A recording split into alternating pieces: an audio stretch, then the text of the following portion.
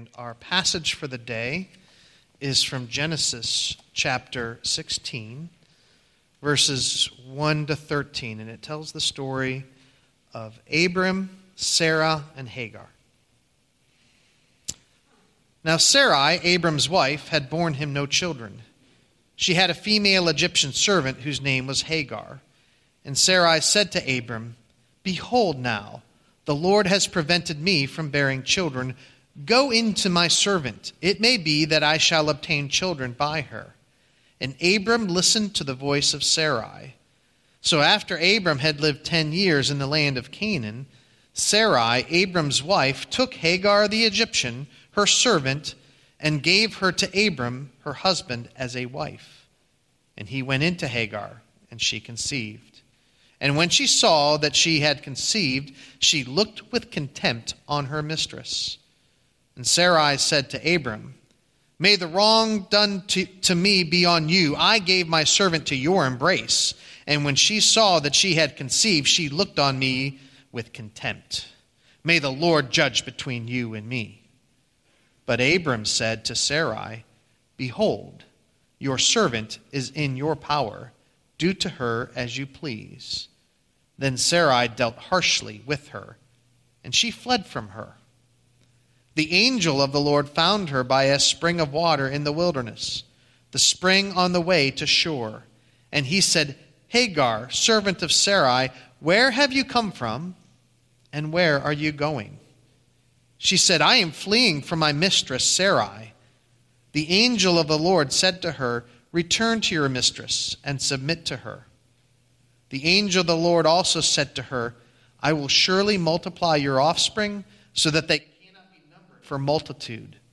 And the angel of the Lord said to her, "Behold, you are pregnant and shall bear a son. You shall call his name Ishmael, because the Lord has listened to your affliction. He shall be a wild donkey of a man, his hand against everyone, and everyone's hand against him, and he shall dwell over against all his kinsmen." So she called the name of the Lord who spoke to her, "You are a God of seeing." For she said, "Truly here I have seen him who looks after me." This is God's word for us today. I'm going to start my sermon a little differently this time. I want to invite up Perlene Cooper to share a story of a time when God had protected her by his power. Perlene is a pastor. She was a pastor in Madagascar for many years, and now she pastors the Malagasy community here in the U.S. And so, Perlene? Good morning. Thank you, Pastor. As Pastor said, I've been a pastor in Madagascar for many years. One of the first church that I have is not so far from the capital of Madagascar in Tana, about 12 miles from Madagascar. It's not really so far. But the problem in that church is they never had human pastor. And when I came, they don't want me. And they said, "No, that small girl," because in that time I was so young, 21 years old, and they said, "This small girl who leads us, we don't want her." And then they complained to the regional synod and said, "We don't want her." And the regional synod said, "If you didn't take that pastor, you never had a pastor for 5 years." Then, okay. Then they take me. But they still follow the ancestral worship. They are in a church, but following something else. But when I came there, I teach them to know God don't want people do two things, only serve one God. If you do that, the Lord not follow you. And one of the elder, who is the treasurer of a church, is so angry with me. And he never come to the church. And he didn't pay my salary 3 months. So thinking if after 3 months we didn't pay, she might be gone. I didn't go. I still stay. I challenged him, and the Lord helped me. And then what he planned, we went to his house to visit him with some the deacon, and the people told me, if you are in his house and they gave you something different from us, don't eat it, because those people is not really a good people. Then when we arrived there, they cook cassava. This is the cassava root. Maybe none of you might be known it. We can see this in Price Chopper. This is from Puerto Rico. And this cassava, they can cut in small pieces and cooked it and eat it like the bread. They can serve with tea or coffee. And then they serve us the cassava, and everyone have coffee and tea. Only me have a nice big glass, a cup of milk. And the lady deacon told me, if they gave you that, don't drink it. Then what I said, I don't know, in my mind. Then I said, let's pray. And then when I prayed, in my mind, I asked, Lord, I don't know what to do, Lord. Help me. When you finish praying, everyone is surprised. The glass of milk is split by a cat. You see in the picture. And the cat drank the milk. After that, he is so angry and took the cat and put in the floor. But later on, the cat turned around and died in the evening. If I drink the milk, I will die. And that's the way God see me, help me, and protect me. He is a living God, like our song, the miracle worker. And you always see. Can you read together these verses? Oh. And thank you. And he will be doing the same thing to you because it's never changed. Amen.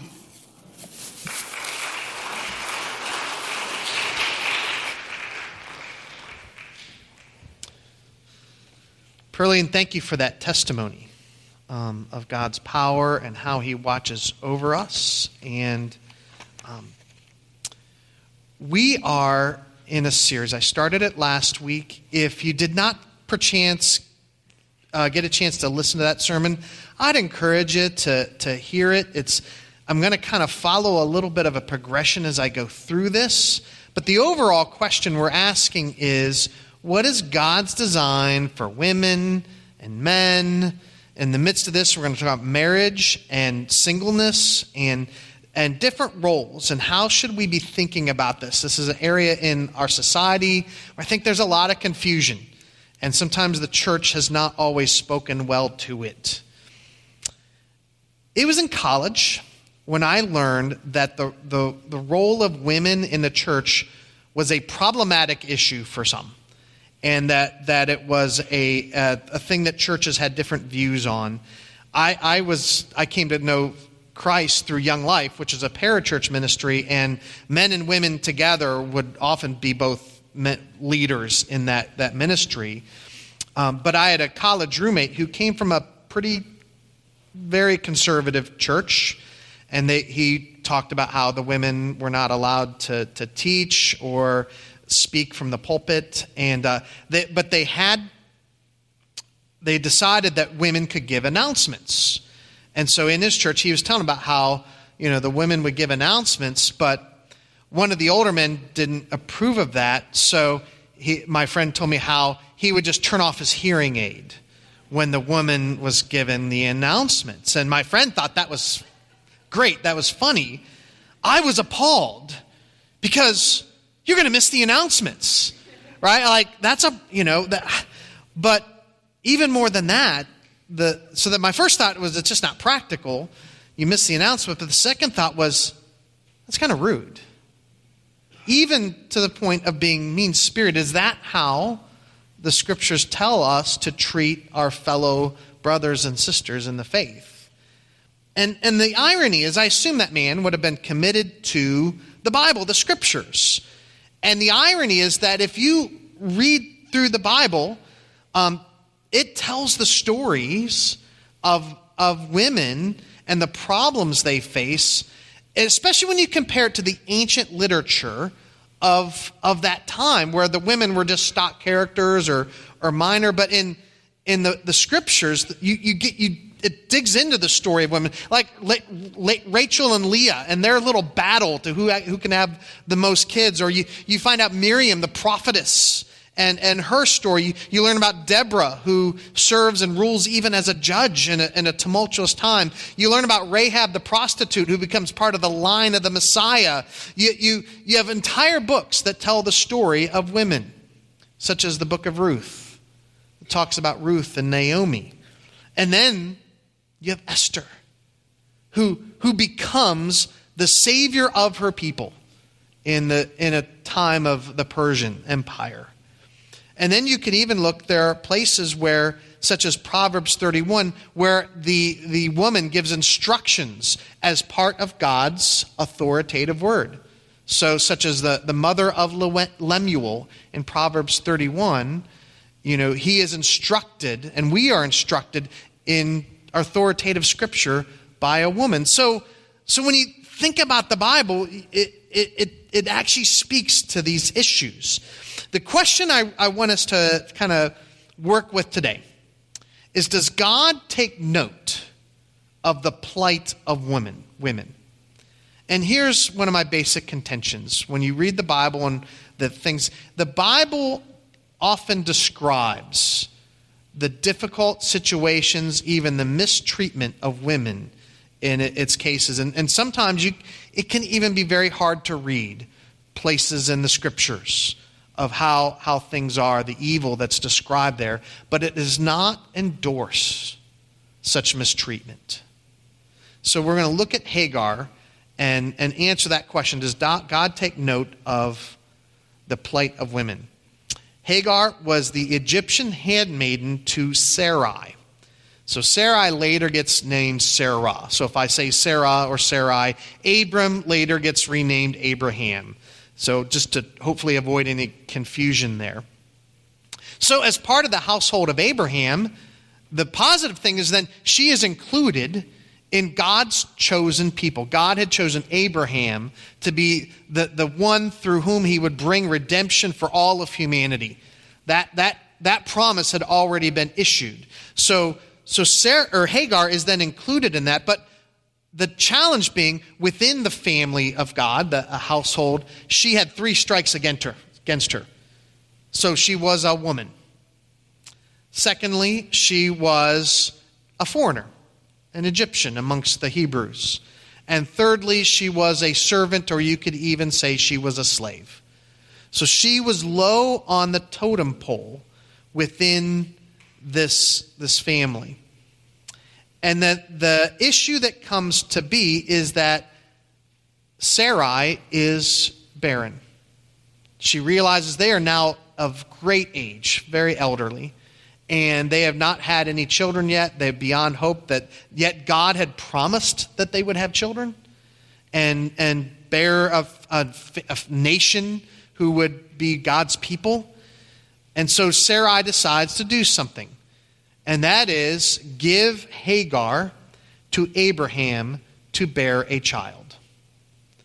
Now, if you look at the laws of that area, that was permissible. The code of Hammurabi actually speaks to this very thing, that a woman can serve as a surrogate. A servant could serve as a surrogate, and the child would belong to the mistress.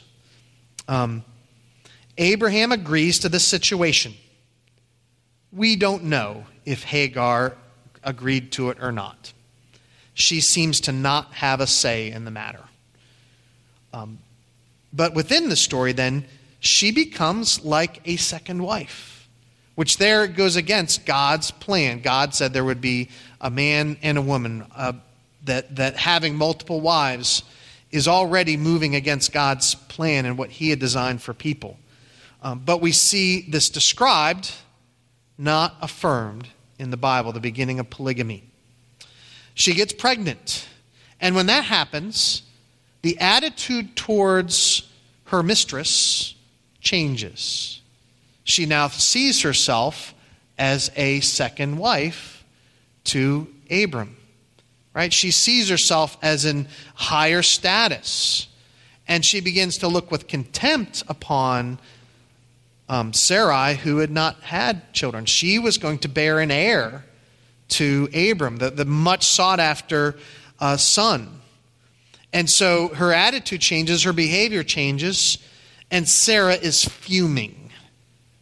And she comes to Abraham, and you can imagine her the way she's saying this, right? She says, and Sarai said to Abram, "May the wrong done to me be on you. I gave my servant to your embrace, and when she saw that she had conceived, she looked on me with contempt."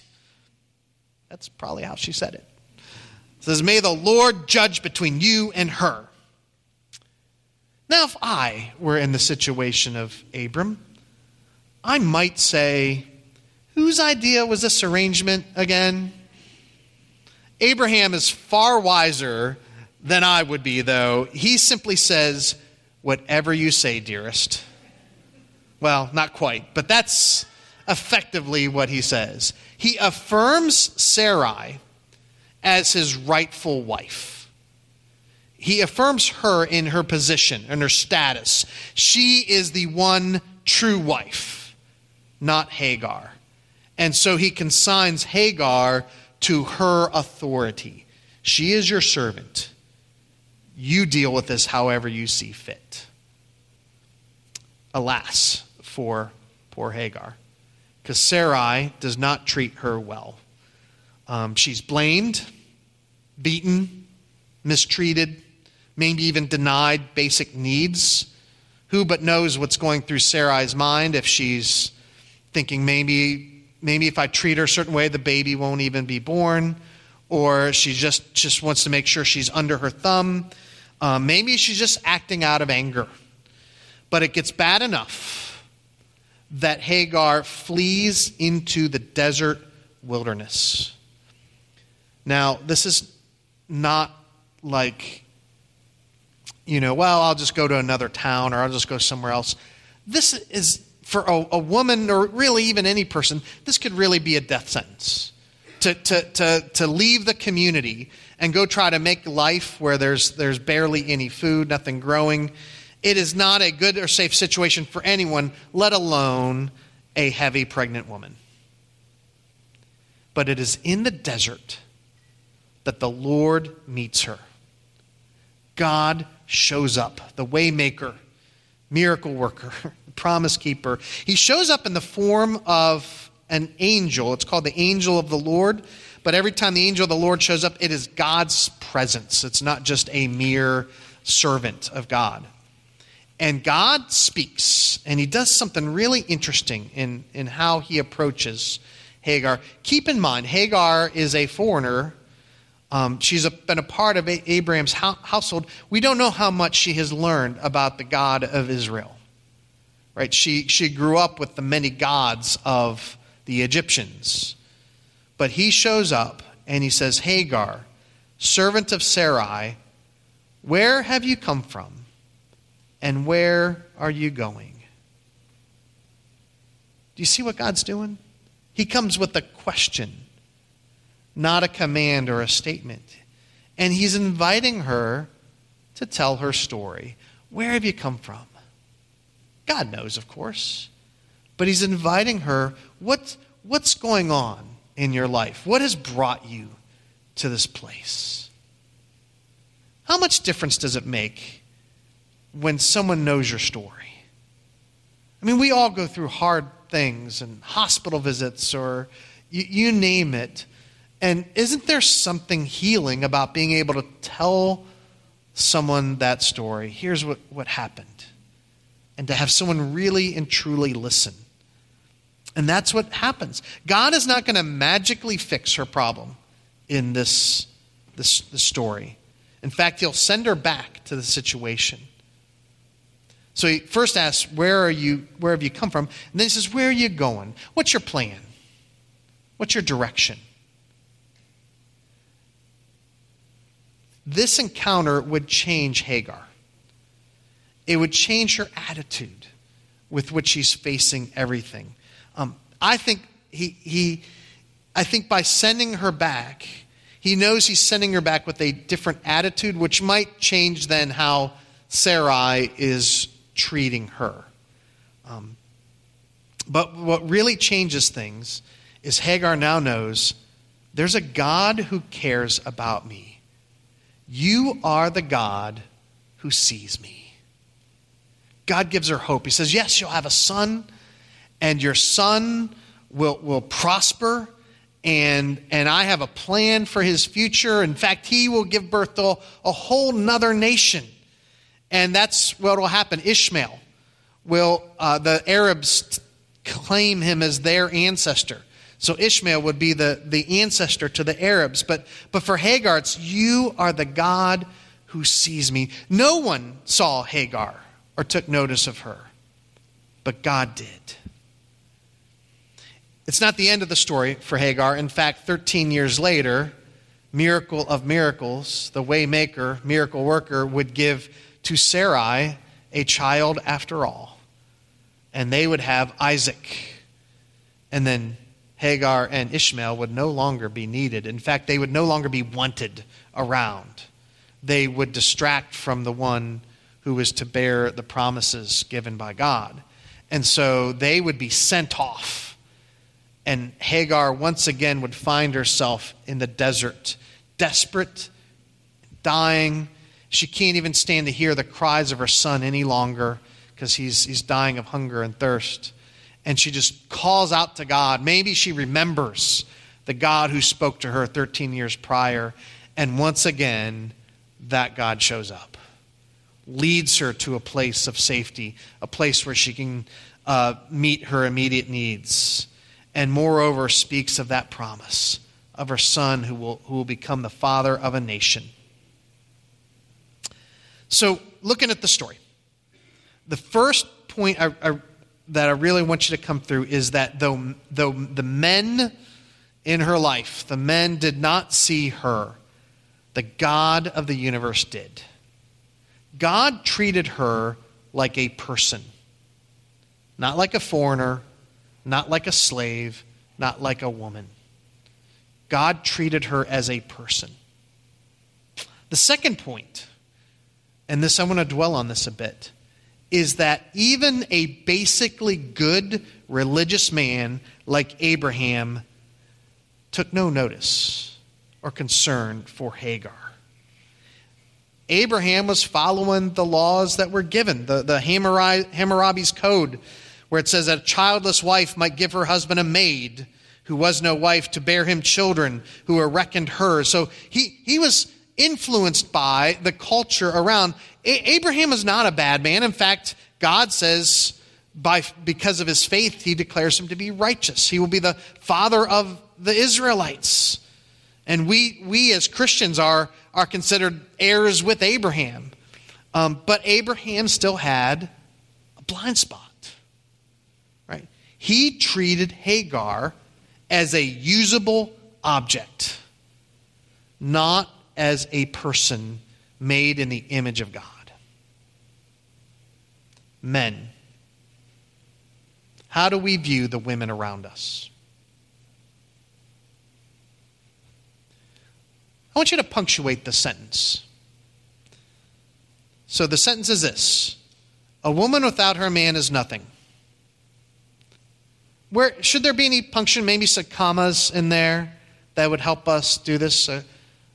So maybe this: a woman, comma, without her man, comma, is nothing. College professor gave this assignment to her students. And she said most of the young men punctuated it this way: a woman without her man is nothing. Most of the young women punctuated it this way: a woman, colon, without her, comma, man is nothing. Right? Beware that we can have blind spots in our thinking, and we are more influenced by our culture than we realize, and by the things that are all around us and the society we live in. I'm later going to talk about the Hellenistic culture and their views of women. I want to jump ahead to St. Augustine, who was one of the great Christian philosophers, teachers, theologians. The Christian faith would not be the same without him. Maybe you had to read his book, Confessions by St. Augustine, in college or something. So it's a great book. He's a great theologian. Augustine picked up the cultural message of his day. And this is what he said. I think he had a blind spot. Augustine wrote, "What is the difference, whether it is in a wife or a mother? It is still Eve the temptress that we must beware of in any woman. I fail to see what use woman can be to man if one excludes the function of bearing children." Just to be clear, I didn't write this. I'll share some other quotes that are even worse later. But do you see, this is a man who's a man of God, a Christian man. Nevertheless, he took his views from the culture around him. And what use of woman is to man? The pattern throughout history, including our day, the pattern of this world is for men to view women as objects for their use. Now, sometimes, in some eras, that has been to bear them children and heirs. Think Henry VIII. Women, would you want to be married to the king, King Henry VIII? Well, if you didn't produce an heir, what happens? Right, yeah. But in our era, we view women according to their attractiveness. We base it, think about how Facebook started. I know they did that movie, the Social Network or something. You learned how Facebook got started. It started by they aimed at college kids, and they put up two pictures of young college women, right? And the question was, which one's hottest? And then they took that one and measured it against someone else. And it was all about like measuring how attractive, how hot, how sexualized is this. And they built an entire billion-trillion-dollar company based on that mode. We are trained to think that way within our society and culture. We live, I call it the era of pornography. More money than any other business on the internet, the pornographic websites. And it has trained men, especially men, to view women as sexual objects. To think that it is right for them to control and hold power over them for their own purposes. And we see that when the stories come out. Like we kind of know better in one way, but then we don't. And the stories come out about how powerful men had treated their assistants or workers or the women under their employ. Just recently I saw an article about a certain former mayor of New York City and the accusations that of her assistant that he treated her like a piece of meat. That is what the world trains us to do. Men it is not to be amongst God's people. That is not what God wants for us. Among the people of God, among the followers of Jesus, it should not be that way. Job 31:1 says, I made a covenant with my eyes not to look lustfully at a girl. Men, do you need to repent over the images you've put in your head? Men, do you need to have your mind washed clean by the Holy Spirit? Maybe we all need to invite God's Holy Spirit to come and retrain our mind, to cleanse us of the images we've put there through our use of media and TVs and movies. And we need help. 1 Timothy 5:2, here's the call that Christ places on men and how they think of and see the women in their life. It says, treat older women as if they were your mothers. Treat younger women as if they were your sisters.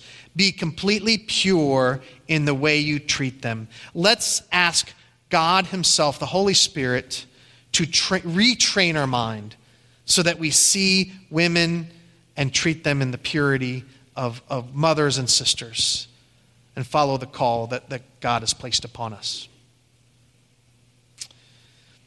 Moving on. Now I'm speaking to everyone again. All of this, I believe, is a manifestation of the curse of sin. We looked at last week what God said would happen when, and speaking to Eve, what would happen now that sin has been unleashed. It says, your desire will be contrary to your husband, but he shall rule over you. Last week we talked about how God's design was that men and women would be partners in the work God had for them. They'd be partners together to bear the image of God in the world. They'd be partners together to bring order to creation. They'd be partners to be fruitful and multiply. But because of the curse of sin, all of that everything would be difficult. It'd be more difficult to grow crops. It'd be more difficult to bear children. And because of sin, there'd be a competition for power, and men would use their greater physical strength and aggression to win that battle. And so what do we see? If you start from Genesis 3 and just move forward, you see right away, in fact, the next chapter, one man uses his strength and aggression to murder his brother. Cain kills Abel. And soon after that, a descendant of Cain named Lamech, he's the first one to say, it's not just one woman, I need two wives, 2 women to serve my needs. Now, some of you have heard me do this before, so I'm going to put it to you right now. Should I do the Lamech voice? For those of you who heard, should I do it or should not? Mitch, you've overplayed that one. Melissa says do it. All right. Ada and Zillah, hear my voice. You wives of Lamech, listen to what I say. I have killed a man for wounding me, a young man for striking me. Thank you. All right. But seriously, look what he's doing. He's commanding them. He's demanding. He's threatening violence. He demands that two wives to serve him. That is not what God intended. The Bible is describing, but it's not endorsing what's going on here. And you see that throughout the entire scriptures. God described what Abraham did in regards to Hagar, but does not endorse the way he treated her. And you see, this is the overall thing, you see the reason why men compete for power and women have endured oppression and secondary status in society because of the sin that operates in the hearts of fallen people. Both men and women are fallen. And so there's this battle. And so instead of living the way God called us to, we instead fight and go against it. We end up following the culture of the world and the patterns that this world set. So in the 10 Commandments, God says, honor your father and your mother. Right? That's clearly in the 10 Commandments. That there shows it's not, it is a God-instituted document. Because in the rest of the world, it was just God, just honor your father. The rest of the world operated by patriarchy. But God said, honor your father and your mother. It envisioned a husband and wife, a man and woman, standing side by side together in the work God was calling them to do and living and following God's commands. But instead, the rest of the world put the Father on top. I want to talk about Hellenism. Where did that come from? Well, Hellenism is the spread of Greek thought and culture. And it took place in between the Old and the New Testament. And Alexander the Great, you may know, the Greek Macedonian, brought, by conquering all of Persia and all these other territories, brought and spread the Hellenistic culture and mindset all throughout the ancient Near East world.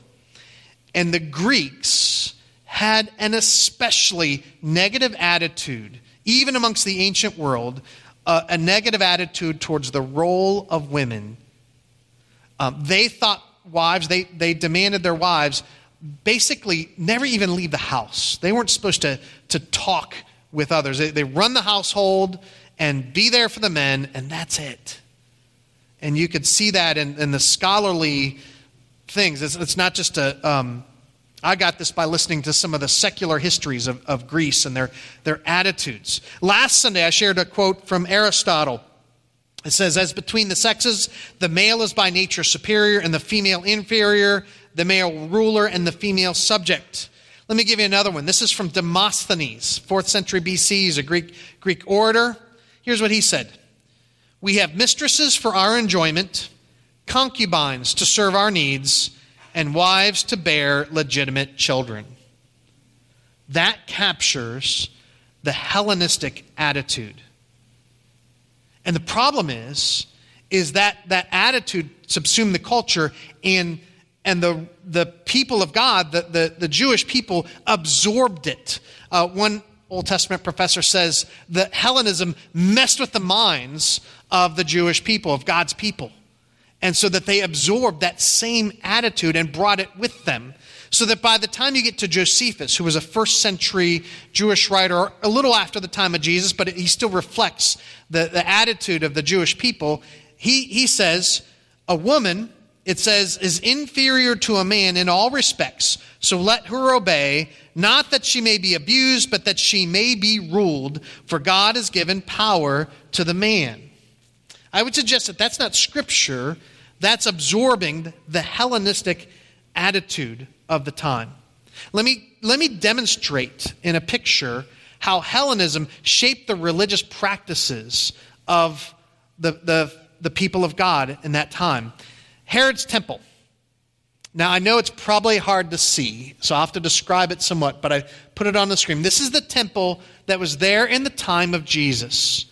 And in the floor plan of the temple, you will see that at the center is the holy place, and inside the holy place was the most holy place. This is where the priests would go and for their purposes.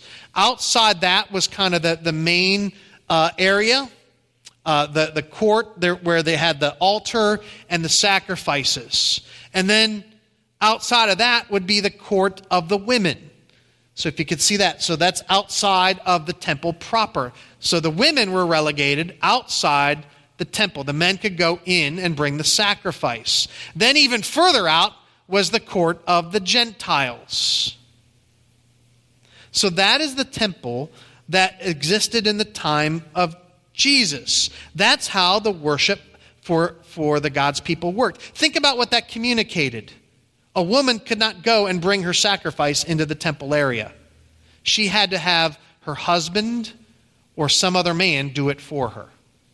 She did not have access to go where the menfolk would go. And neither could foreigners, the Gentiles. They couldn't go in even close. Yeah, they could see the temple and see the building and maybe get a little feel for it. They could do a little tourism. Oh, what a beautiful temple. But they could not go and actually experience God's presence. That was the temple built by Herod, who,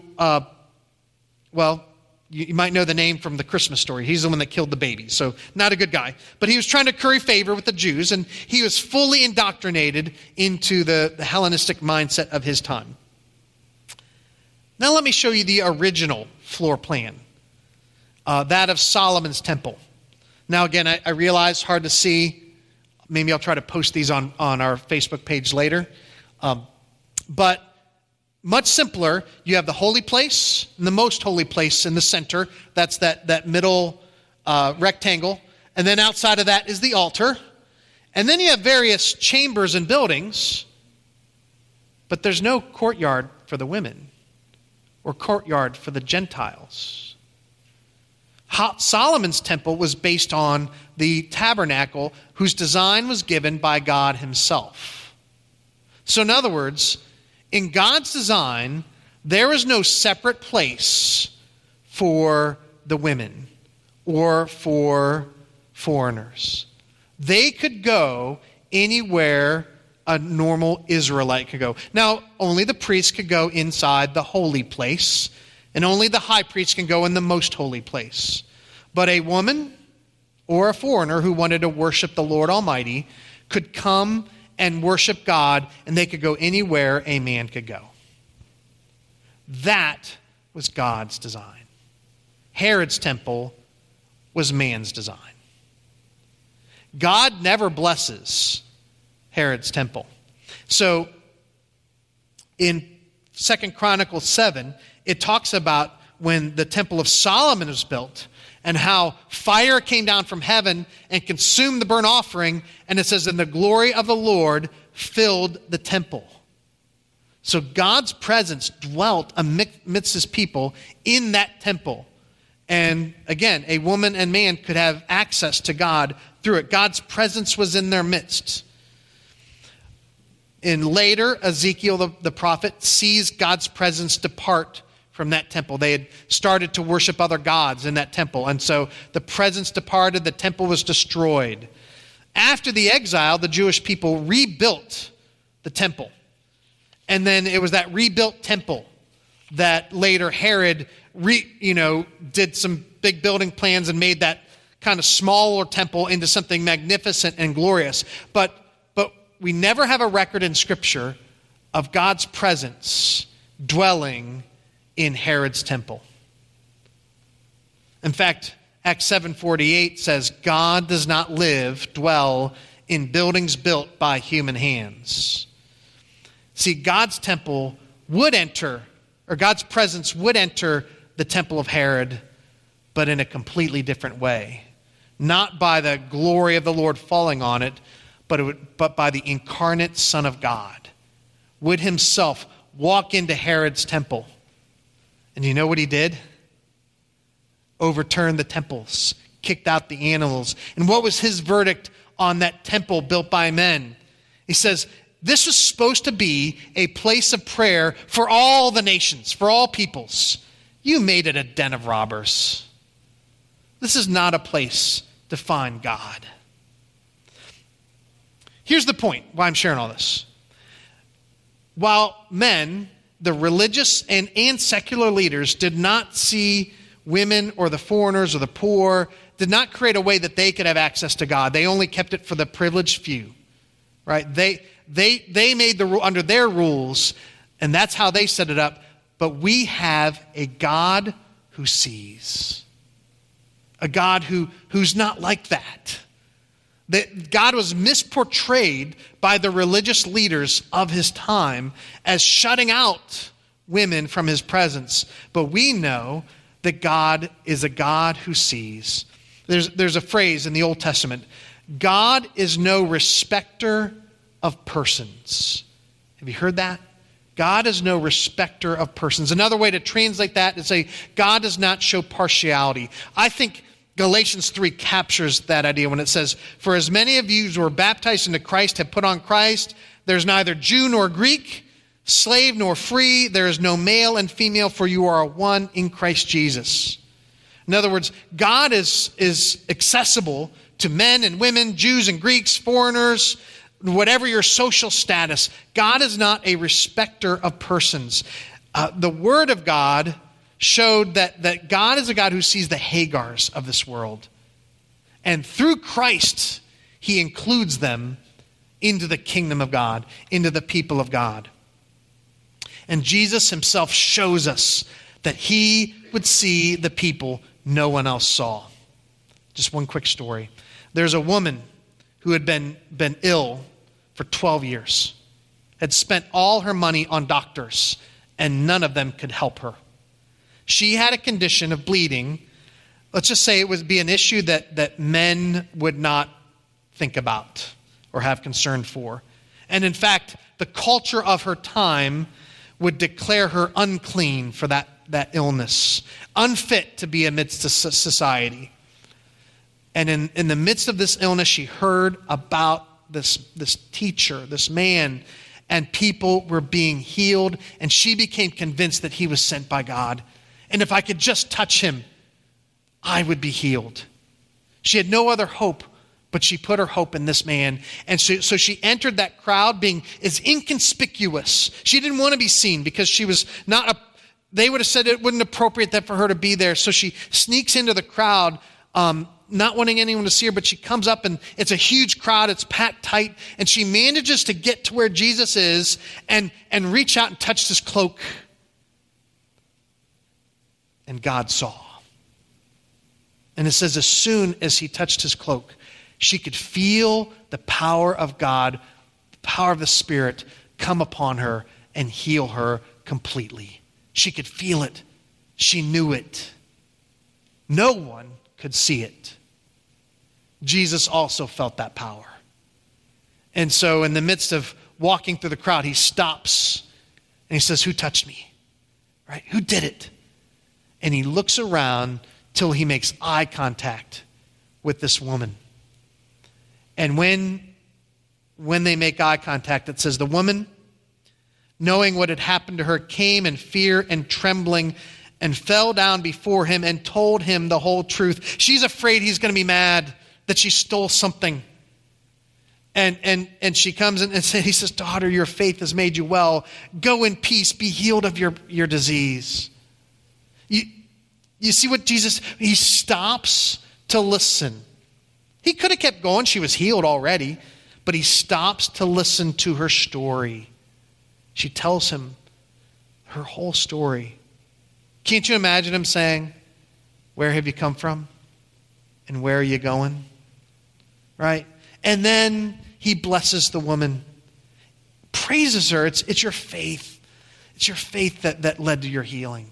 Go in peace, daughter. Two things to close with. Have you ever wondered if God sees you? If anyone knows what's going on in your life? Have you ever been in one of those spots where does anyone know? Does anyone care what's going on? Don't we all have times where it feels like nothing, no one cares, and I don't know what to do? Look to the Savior. He sees. He knows. We have a God who sees and who cares what's going on. The second application I want us to think about is what can this mean for us? We who know the Lord know that He sees us. And it can give us a confidence to see others. To not be so consumed with our own insecurity and wondering, is anyone taking notice of me, that we actually can notice others. One of the more significant things I remember, it's been 30 years now almost, I think, when I was first on Young Life staff in ministry. We were having a staff meeting in the Zanesville Holodome. I remember where it's at, the hotel we were at. And so there, all of us were entering the big staff meeting, and there's a lot of young guys, and some girls. We were all in there like our 20s. And so we were all entering this thing, and everyone's kind of looking around, and the head guy, Rob Crocker, I always remember Rob Crocker said, "Hey, I want to point out something to you." He says, "Every one of you walked in this room hoping someone would welcome you and greet you, hoping someone would notice you and invite you in." Right? And what did Rob say? What if we were the kind of people who noticed others and invited them in? People of God, what if we, because we know God notices us and sees us, what if then that gave us the ability to notice the people around us, to greet, to welcome, to listen to their stories? Let me pray. God and Father, I thank you that you see us. When no one else takes notice, you know right where we're at.